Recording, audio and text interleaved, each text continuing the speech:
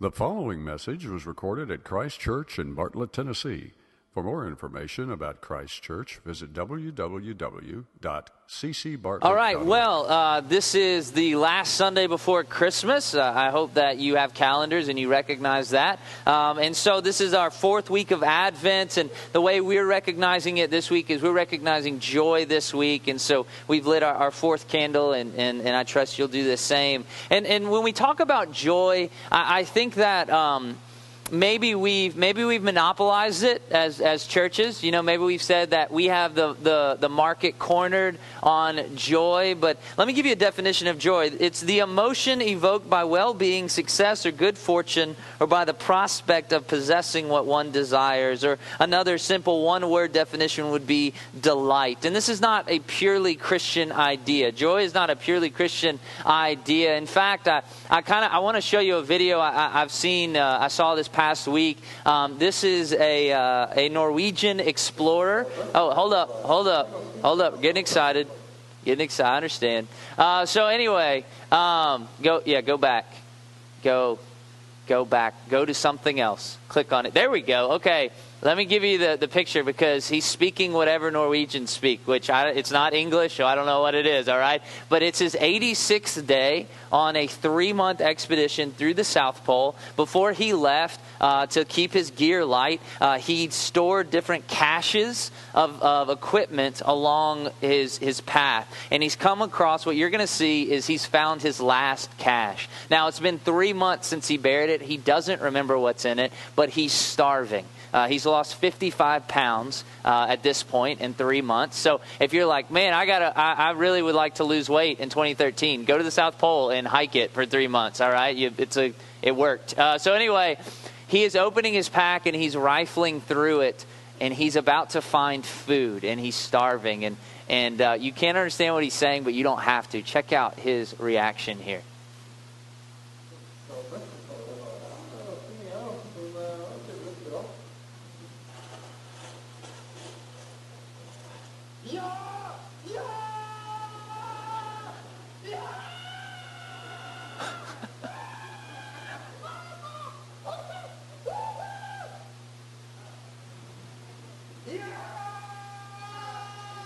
Those are cheese doodles, by the way. Now listen to an interview, and he says at this point he stops because he thinks maybe this isn't real. And so he runs over to make sure that they're real.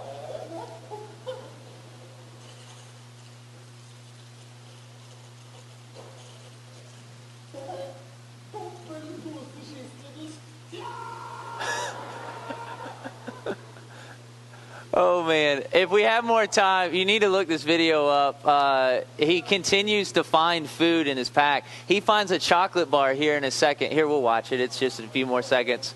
And he loses his mind.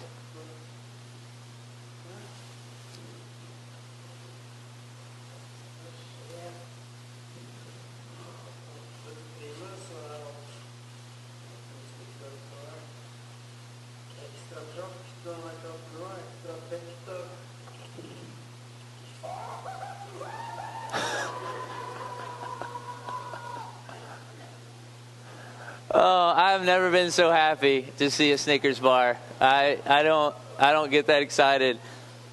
I heard him give an interview about this, and he said that it literally, the only way he could describe it was joy.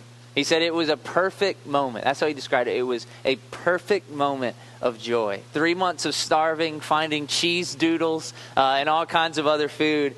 And here's the reality, though. When he talks about it, I know that joy didn't last because he wasn't still screaming. When they asked him about the cheese doodles, he didn't say, oh, we're doing fine. We bought a condo together, right? Like, it faded. He ate the doodles. He's not hungry anymore. The doodles are gone, all right? And so it's not lasting. And there are joys at Christmas that we feel that are fleeting. Maybe it's that present that you've dropped hints about since June that you finally get, right? And then it's not everything it was cracked up to be. I remember we had a cat one time. I don't know if it was for Christmas or not. We got her, but her name was Casey, and I loved Casey until I realized that Casey's favorite thing to do was to climb under my bed sheets at night and claw at my toes while I slept. That cat quickly became, I don't know what happened to her. That cat went outside, all right? And I don't know what the world did to KC, but I pray it's not kind. Also, maybe you moved away from home. Maybe you came back to visit at Christmas, and there's true joy, a deep delight in seeing your family. And then maybe day 2, you remember why you moved away in the first place, right? So Christmas joys, sometimes they're fleeting. And so the reality is joy is only as deep as its object. And so what's the object of joy at Christmas? Would you turn in your Bibles to Luke chapter 2? Luke chapter 2. And you say, Grant, you could just put it up on the screen. I don't do that. Let me tell you real quick why I don't do that. I don't do that because I want you to be comfortable with your Bible. I understand that when we look at it, it looks just daunting and just unmanageable, and that's just not true. And so I hope that as you turn with us on Sundays and get more used to your Bible and just get comfortable with it, that comfort will get into the rest of your life throughout the week. So do that. Turn to Luke chapter 2. Look at verse 10. An angel said to them, so it's the angel appearing to the shepherds, right? An angel said to them, "Fear not, for behold, I bring you good news of great joy that will be for all the people." Okay, so there's the great joy right there. So good news of great joy. So the great joy is found where? In the good news. What is the good news? Look at verse 11. "For unto you is born this day in the city of David a Savior who is Christ the Lord." So the news is that Christ the Lord has come. That thing that you've been waiting for, Isaiah chapter 9, "For unto us a child is born, to us a son is given. The government shall be upon his shoulders. Shall be called Wonderful Counselor, Mighty God, Everlasting Father, Prince of Peace." That Christ has come. The good news is the Savior is here. He's come to make peace between you and God, and He's come to secure that peace in Himself. Now that is joy. That's where joy comes from that news about who Christ is, why He's come, who He is for us, what He's done for us and in us and through us. And that joy is a great joy. Look at how it's described there. "I bring you good news of what? Of great joy." And that great is a fullness. That's the fullest joy you can feel. This is a joy that's completely different than anything else you will ever experience. There's no cheese doodle that's going to give you this kind of great joy, all right? And so what I want us to spend our time together doing is talking about this great joy, unpacking this great joy as we see it here in the Christmas story. And so I've made 6 observations about this great joy that we're going to look at this morning. The first one, great joy is available for all. Look at back there at verse 10. "Fear not, for behold, I bring you good news of great joy that will be for all the people." Now, the shepherds were the one given this message first, all right? And you say, well, didn't Mary and Joseph know what was up? Yeah, I mean outside of them, all right? They were the ones given this message of great joy first. And they weren't the cream of the crop, all right? When you tell people, hey, look, I'm a shepherd, you weren't always received well, right? These were dirty, uneducated men, right? And not only that, some people saw them as thieves because they saw them as people who had let their animals graze on other people's land. And so they saw them as thieves. And it's kind of interesting that God chose to give His great joy to them, to the shepherds. When Princess Kate became pregnant, I'm pretty sure, I don't know, I wasn't there when she told the royal family, but I'm pretty sure her first call wasn't to a parolee. Like, hey, listen, it's me, Princess Kate. I'm pregnant. I just wanted you to know. Thought you should know. Why don't you tell your friends, right? And then when they wanted to get the news out, they didn't call the National Enquirer. Hey, listen, this is Princess Kate. I want you to be the first to know. All right? I trust you. You're a good, reputable news source. No, what happened? From the palace, they had an official press release to news organizations they trusted and thought were worthy of this news. Why? Because the prince or princess, whatever it turns out to be, or maybe both, right? Twins happen. I've seen it before.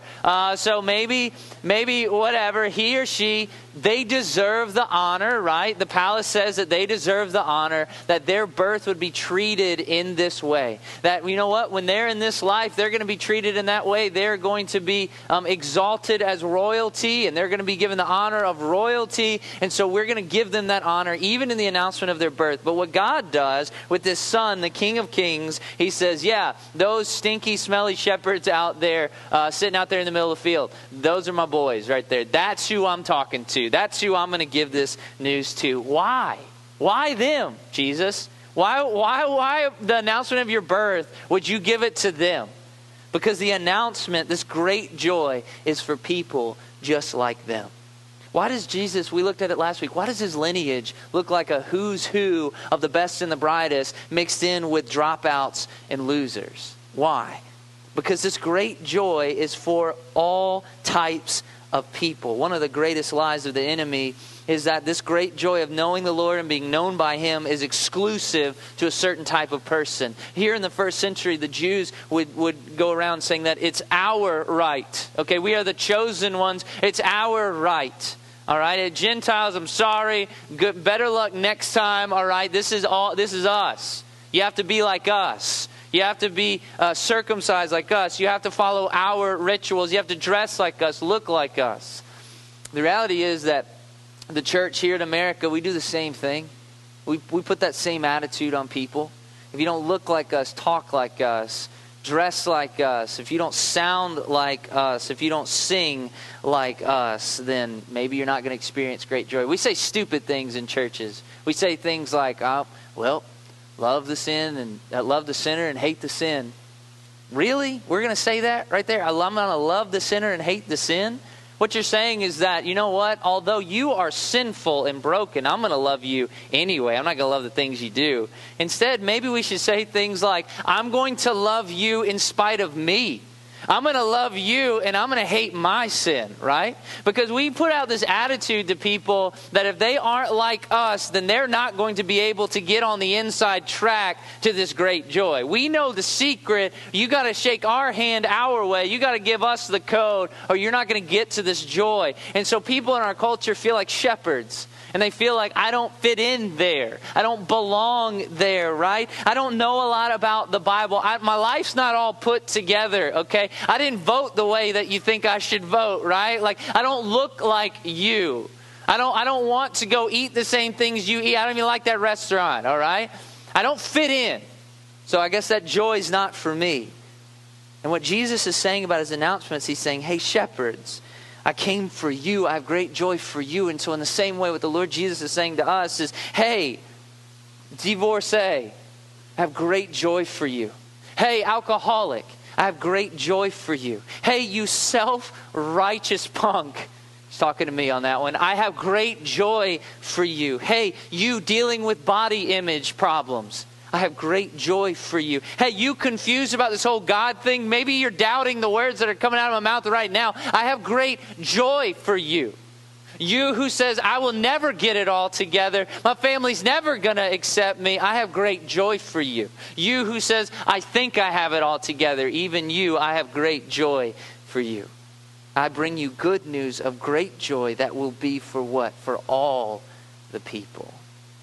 Great joy is not available for all, but it's also unchanged. When Angela was pregnant with Max, it was our first pregnancy, and so right, okay, it was our first pregnancy, and she had everything planned out, right? Like she had her overnight bag, and we were making our text message list to make sure that the people who needed to get texts got texts and things like that. So if you didn't, well, we just said something about our friendship. But anyway, she had everything planned out, and even with the twins, it went a step further. Like she had is it called a birthing gown? Like a nice little, it sounds gross, but it's not. It's a nice little gown that she wore in the hospital after the birth. So when people came to see her, you know, like she's trying to act like she didn't just have two human beings pulled out of her. And so anyway, like she had her makeup already and all these things. Everything was planned down to a T for Angela. And that's how most moms would be, right? It's a big deal having a baby, and the way you do it's a big deal, and the way that you tell people is a big deal, and so you get it planned, and not that this happened with my wife, but when those plans get messed up, some frustration ensues. All right, now I wish I had stories for you. I don't, because my wife's perfect and amazing. Christmas is in 2 days, so anyway, like I don't know what that's like, but I can imagine that some frustration could ensue if those plans get messed up. Like, for example, you go in for a checkup and the doctor comes in and says, we're having those twins now. Like maybe in that moment, there might be a little bit of, this isn't my plan, right? That didn't happen, not us. But anyway, like maybe there's some frustration. And I can't imagine that when Mary found out she was pregnant with the Savior of the world, that's probably a little bit different. I still imagine that she's a normal girl. And she had a normal pregnancy, and she imagined giving birth to that child on her terms and the way she wanted it done. And then when they find out that they've got to go to this inn and they've got to go to a stinking barn, and hey, Joseph, by the way, real quick, real nice barn. Thanks for getting us this. My water broke. Okay, so this is happening now. I'm sure that would be a moment of frustration. However, her great joy was unchanged. And let me tell you why I think that. Number one, we have no indication scripturally of her having a doubting spirit in that moment. Like that she was doubting that this wasn't part of God's plan. And you say, well, so what? That doesn't mean it didn't happen. Well, just in the preceding chapter, we have the story of Zechariah doubting what God was going to do by giving his wife a son at her age. And so we have an indication, just a chapter preceding, that he was doubting the Lord. And that's recorded, and that's significant. We don't have that of Mary. Secondly, in Luke chapter 2, look at verse 18. And all who heard it, that's when the shepherds are telling them about what's happening, about the angels and about what they said about the Lord. And all who heard it wondered at what the shepherds told them. But Mary treasured up all these things, pondering them in her heart. So people are hearing what they're saying and they're going, I don't get this. This is kind of strange. What could this mean? Have the shepherds been out in the field too long? Like what in the world's going on? But Mary treasured these words. She was trusting the Lord and what he was doing. And so her great joy was unchanged by circumstances. And Paul gives us the same imperative, that no matter what's going on, our great joy is to be unchanged. He says in Philippians 4:4, rejoice in the Lord always. Delight, gladden yourself. Rejoice in the Lord always. Again, I say, rejoice. Paul is saying no matter what's going on around you, no matter the circumstances, you rejoice in the Lord. Now, think of who wrote this, Paul. Now, when he wrote this pretty late in his life. Was he thinking at all about his history? Did he think like, okay, rejoice always? Remember that time I was beaten so badly? The only reason they stopped hitting me was because they thought I was dead? Rejoice in that circumstance. Okay, what about when I was shipwrecked? What about when I was bitten by snakes? What about when I was starving? What about when my family and friends disowned me? What about when my health began to fail? And as he's writing this, do you understand this? As he's writing this, he's in a jail cell. He has no idea how this is going to end. And he's saying, rejoice always. How can he tell us that? How can he demand that? Doesn't he know what I deal with? Doesn't he know what my family's like? Doesn't he know what my work is like? Doesn't he know what goes on in my mind and in my heart? How in the world can he have the audacity to tell me to rejoice always? Here's why. Because no matter the circumstance, the object of your great joy is unchanged. No matter the circumstance, the Lord is in control. No matter the circumstance, the Lord is still our advocate to the Father. No matter the circumstance, the Lord is still just. No matter the circumstance, the Lord is still your sympathetic high priest with grace and mercy waiting to help you in your time of need. So when your finances are lacking, it's kind of an appropriate time, facing the fiscal cliff, whatever that is. When my finances are lacking, I will rejoice in the Lord, my provider. When my sin is overwhelming, I will rejoice in the Lord, my righteousness. When my heart is broken, I'll rejoice in the Lord, my healer. When I feel alone, I'll rejoice in the Lord, my friend. When the world is falling apart around me, I will rejoice in the Lord, my sovereign King. My joy is unchanged. It's the third thing about great joy. Great joy comes from unexpected places. If you look in Jesus' lineage, one of the names that'll pop out to you is King David. And as you think about King David, how did he become king? The Israelites had said, hey, look, I know we've got God as our leader and all that, but we want an earthly king. We want a manly king. We want to be able to say, hey, that's my dude right there. And the Lord gave them exactly what they wanted, which is a lesson to all of us to be careful about what we ask the Lord for. And the Lord gave them what they wanted, and Saul, of course, failed. And Saul turned from the Lord. And so God goes to Samuel, who that's our son's middle name, named after Samuel here. The Lord sends Samuel to Bethlehem. Sounded familiar. To anoint a new king. one that will honor him, direct his people back to him. So he goes to the house of Jesse and he says, bring me your boys, bring me your sons. The Lord's going to pick a king out of these. So he brings him his 7 sons, right? And one by one, the sons go in, the oldest, the biggest, the most handsome, the one you would think, this is our king. And the Lord says to Samuel, nope, next, nope, next, nope, next. Goes through all 7, nope. And he says, Jesse, the Lord told me to anoint a king here. He's saying no to all these. You got any more kids? I got the runt. I got David, but we stuck him out there with the sheep. Kind of smells like him. So we put him out there. He's with the sheep. And so he says, bring me David. And so David comes and the Lord finds favor on David. And so he anoints him, this little shepherd boy, as the future king of Israel.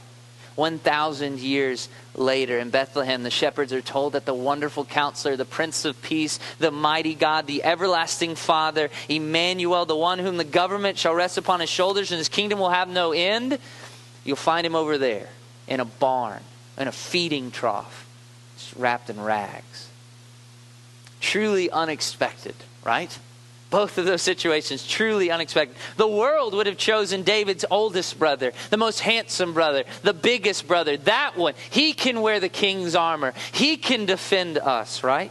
The world would have looked for the Messiah in a palace, not a barn. God's ways are, and a way to describe them, simply unexpected. They're unexpected. And in the same way, the world looks for great joy in the wrong places. And the Lord's great joy is found in things that might be unexpected in our world. Would you look at Luke chapter 1, beginning in verse 46? I want us to look at Mary's song. Mary sings a song to the Lord here. And there's a couple of things I want to point out here about how our joy is found in some unexpected places in our world. And Mary said, my soul magnifies the Lord, and my spirit rejoices in God my Savior. For he has looked on the humble estate of his servant. For behold, from now on all generations will call me blessed. For he who is mighty has done great things for me, and holy is his name. And his mercy is for those who fear him from generation to generation.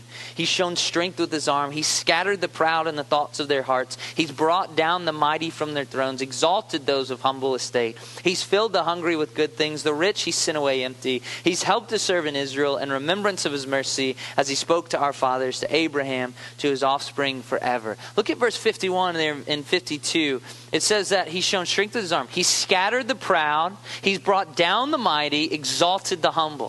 So what he's saying is that, do you want true power? Then seek humility. It's a little unexpected in our world, right? And what's the result? God will draw near to the humble, but he'll resist the proud. Something else unexpected. Look at verse 53. He's filled the hungry with good things, and the rich he sent away empty. Do you want true and lasting wealth? Then don't hunger or be driven for money, but be driven and hunger after God. This joy is found in unexpected places. The only way you'll find that great joy is to look for it in his wisdom, which is not found in our world. I talked with someone just a couple of days ago. I hadn't seen this person in over a year. And they were talking to me about some things going on in their life and some mistakes they had made in some relationships. And this person had... they haven't been in the Word, seeking the wisdom of the Lord in a very long time. Maybe years, maybe not ever. And so we've already talked about that. And he's telling me about these mistakes he's made in this relationship and how he's hurt this person and hurt this person. And he said, I can't believe I did these things. And I said, I can't believe it took you that long to do those things. I can't believe you didn't mess it up quicker. Bravo, dude. You made it 3 months before you hurt everybody around you, right?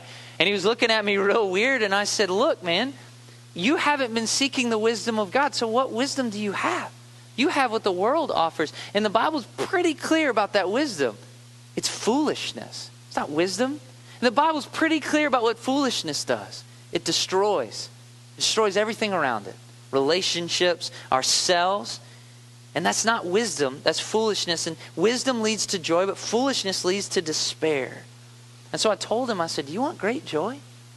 Then look for it in the wisdom of God. I know it's unexpected. I know he's thinking, well, I'm going to go talk to some friends who know more about relationships than I do. I'm going to go talk to my pastor. He's married. He knows what's going on, right? I'm going to go talk to him. I'm going to find wisdom in places that it makes sense. But you want me to stop? You want me to go and read the word of, you want me to stop and read this book? It seems a little unexpected that I'm going to find true wisdom there. But if you're looking for great joy, you need to look where the world doesn't look. You need to look to the way that Jesus does things. Jesus even says this about his own guidance and teachings in John chapter 15:11. He says, these things I've spoken to you that my joy may be in you. That's the great joy we're talking about. And that your joy may be what? Full. Or that your joy may be what? Great. Great joy comes from unexpected places in our world.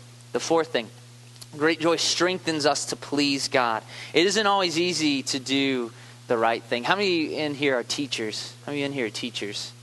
Teachers. Thank you. All the students raise their hand. At least they're awake. All right? It might be sarcastic, but they're awake. All right. Anyone in here ever taught kindergarten? Kindergarten. Yes. Thank you. Praise God for you. Thank you. Relax. In kindergarten, you know that it's difficult at times. All right, they're not the easiest ones to instruct. Let's say I heard a story about a kindergarten teacher who was helping. It was snowing outside and was helping this little boy put his snow boots on, and she was struggling with all her might to get them on and just put the right one on. It took forever. Put the left one on. It took forever. And finally, the little boy looked down and said, "Teacher, they're on the wrong foot." And so she looks down, of course. And of course he didn't say anything until they were on. So she struggles to pull them off, right? And then switches feet and puts them on back again and just struggling and just sweating the whole time. And she said, "Teacher, these aren't my boots." So she pulls them back off and said, "Why didn't you say something before?" And so pulls them back off. And she says, "Well, where are your boots?" And he said, "They're at home. These are my brothers. My mom made me wear these today." So she puts them back on, just one foot at a time, again, trying to remember why she's a teacher, and putting these back on, and finally gets them back on his feet and says, okay, now wear your mittens." He said, "I stuffed them in the toes of my boots." So it's not always easy to do the right thing, and even just to do the things that we know we should do are difficult. Here's confession time. It's difficult for me to apologize to my wife, whom I love more than anyone in this world, when I'm wrong. That's difficult for me. It's difficult for me to pray regularly for people I care the most about. It's difficult for me. It's difficult for me to spend adequate time in the Word of God. These are things that I do, but they're difficult. In Romans, Paul says in chapter 7 that he describes it as there's a war between my body and my mind, between my will and what I do. And God calls us to honor Him in everything that we do. Whether we eat or drink or whatever we do, we're to honor Him no matter the difficulty. And we see an example of this in Matthew chapter 2. The wise men are faced with a dilemma. They follow a star. If you remember the story, they follow a star and they get to King Herod. And they say, "King Herod, we're looking for this king. The king of the Jews is born. We're following the star. Do you know where he is? We need to get to Bethlehem, wherever he is." And the king says, yeah, you go on ahead and you find him. And then you come tell me so that I can come worship him too. And of course, the whole time Herod's thinking in his head, you come tell me where he is and then I'll come kill him, right? And so the wise men go and they worship the Lord Jesus. And then it's revealed to them in a dream what Herod plans to do. And so they choose to defy the king and to go home another way. Couldn't Herod find them? Absolutely he could. Wouldn't he rip them from limb to limb if he found them? Absolutely he would. Why defy the king? Because the great joy of knowing who the Messiah is, that He's the King of Kings, the great joy of knowing that He's the one worthy of their devotion and worship, that great joy, that reality strengthened them to do the hard things, to do what was difficult, to be obedient when it wasn't easy. And the reality is that because of the great joy of Emmanuel, God with us, because Christ is with me, because God is with us, because He lives in me, He's given me His Spirit as His follower, I can do difficult things. I can be obedient to Him even when everything in me doesn't want to. Why? because Emmanuel's with me, because God is with me, that great joy of knowing that He's with me, He wants to help me, I can do the difficult things. I can honor Him. I can be obedient. It's this. Alcoholism might have you beaten, but remember your joy. Remember that God is with you, and remember it doesn't have Him beaten. He can beat it. Anger may have you beaten, but remember that your joy, remember that the Christ is with you. He will help you. He lives in you. Emmanuel, God with us. Remember that it hasn't beaten Him. You might have relationship issues, and you can't fix them. It's beyond repair, but remember this. Remember your joy. Remember Emmanuel. He can bring healing. You can't. Maybe your lust has overwhelmed you. Remember your joy. Emmanuel isn't overwhelmed, and He can help you. You can please God as you remember your great joy that Emmanuel is with us. Isaiah 41:13, for I, the Lord your God, hold your right hand, and it is I who say to you, fear not. I am the one who helps you. Our great joy, God with us, strengthens us to please God. Fifthly, our great joy overflows in worship. I read a definition of worship last week. I want to repeat it to you. We're going to put it up on the screen. You can follow along. James Packer defines worship in this way. To worship God is to recognize His worth or worthiness, to look Godward, and to acknowledge in all appropriate ways, the value of what we see. The Bible calls this activity glorifying God or giving glory to God, and views it as the ultimate end, and from one point of view, the whole duty of man. Look at what it says there. All appropriate ways. So the implication is that worship is a large concept. And Packer goes on to define that larger context of worship. Let me read you the rest of the quote. Scripture views the glorifying of God is a sixfold activity: praising God for all that He is and all His achievements, thanking Him for His gifts and His goodness to us, asking Him to meet our own and others' needs, offering Him our gifts, our service, and ourselves, learning of Him from His word, read and preached, and obeying His voice, telling others of His worth, both by public confession and testimony to what He has done for us. So we should be looking for and recognizing His worth in all good things and respond appropriately in worship. So when you're with your family opening gifts, a prayer of thanksgiving might be proper worship. When you're at the dinner table, a word of praise to God for that moment might be appropriate worship. When you wake up for another day, a moment to open His Word and seek the one who gifted you that day is an appropriate expression of worship. When you're overwhelmed at His goodness, a song is an appropriate expression of worship. We see this in Luke, and we see this in the account. We see the great joy of Mary, Zechariah, and Simeon.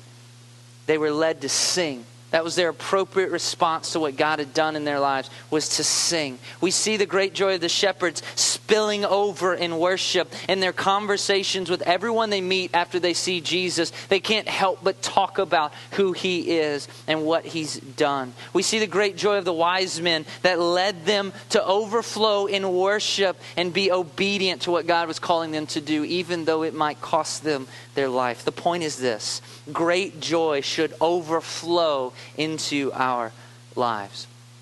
I had an old college buddy call me last night. I haven't spoken to him in years.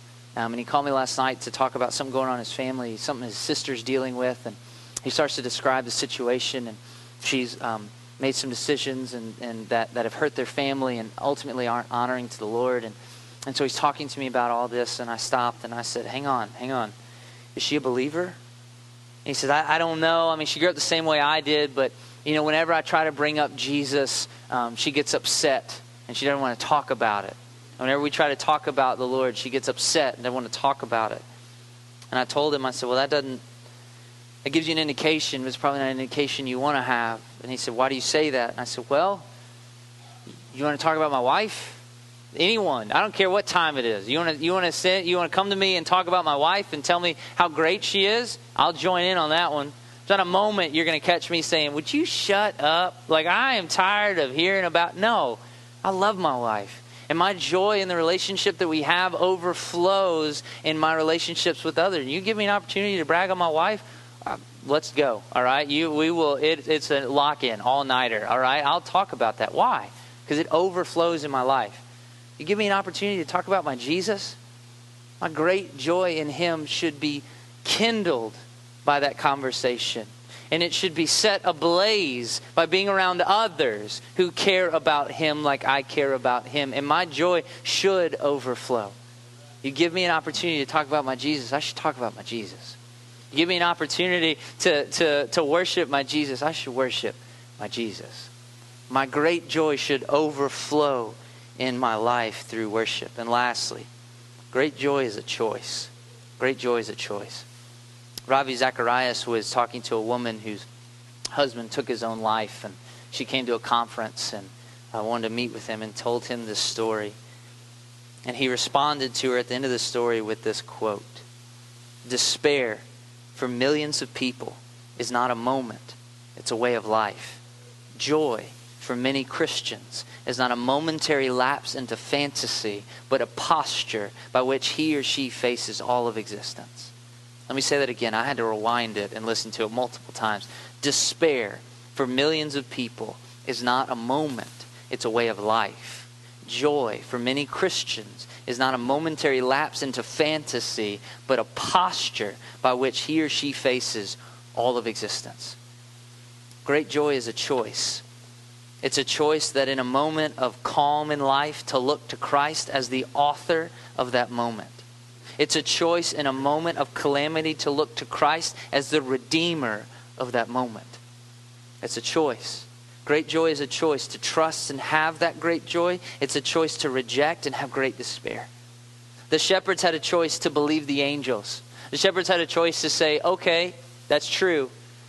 Now let's follow up on that. The shepherds had a choice that once they went and saw this baby in a food trough in this nasty smelly barn, that wrapped in rags, to pick him up and say, this is the promised one. They had a choice to trust, and it resulted in great joy. Herod had a choice to believe that Jesus, this baby born to them, was the true king, not himself. And he had a choice to believe that and to receive that and to have great joy. But he made a choice to reject that, to push away from that, to turn in on himself, and it resulted in great despair.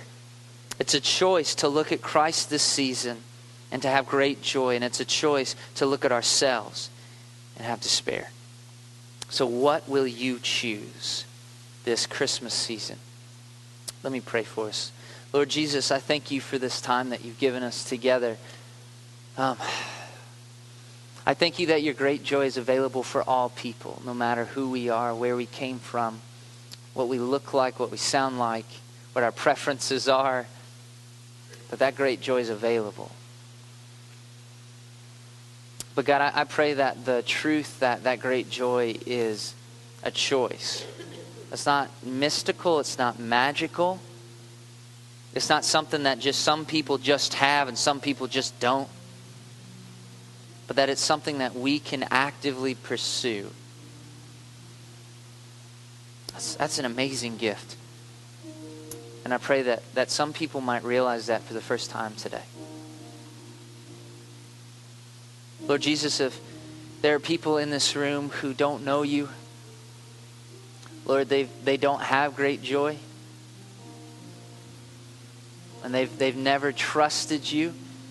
They've never let you be the Lord of their life. They've never said, I'm not going to live my way anymore. I want to live for Jesus. I'm not going to find wisdom in the world anymore and do it the way the world tells me. I'm going to look in the Word and I'm going to do what the Lord Jesus tells me. I'm going to trust that wisdom. If people haven't done that, Lord, would today be the day that they do that? Would today be the day that they'd say to you, I'm not trusting myself anymore, I'm going to trust you? Would today be the day that they say to you, God, would you forgive me of my sin? I want to follow you.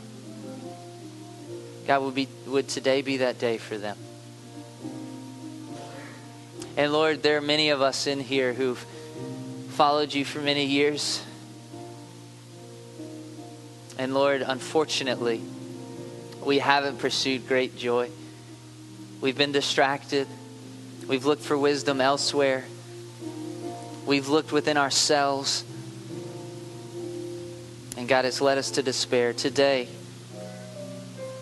would we rejoice in you no matter our circumstances? And may that be the theme of our life. That I will rejoice in the Lord no matter what. So Lord, thank you for that opportunity. Would you be lifted up in our worship? It's in Jesus' name. Would you stand with us and sing? And I want to invite you to respond however the Lord leads you. If you prayed today to tell the Lord that you want to follow Him for the first time, why don't you come talk to us? I'd love to rejoice with you. I'd love to tell you what's next and help you. Maybe you need to come and just kneel and seek that great joy this holiday season. Maybe you've been distracted like so many of us, and today's the first day you've realized that. Whatever. Just worship the Lord how He leads you in this time.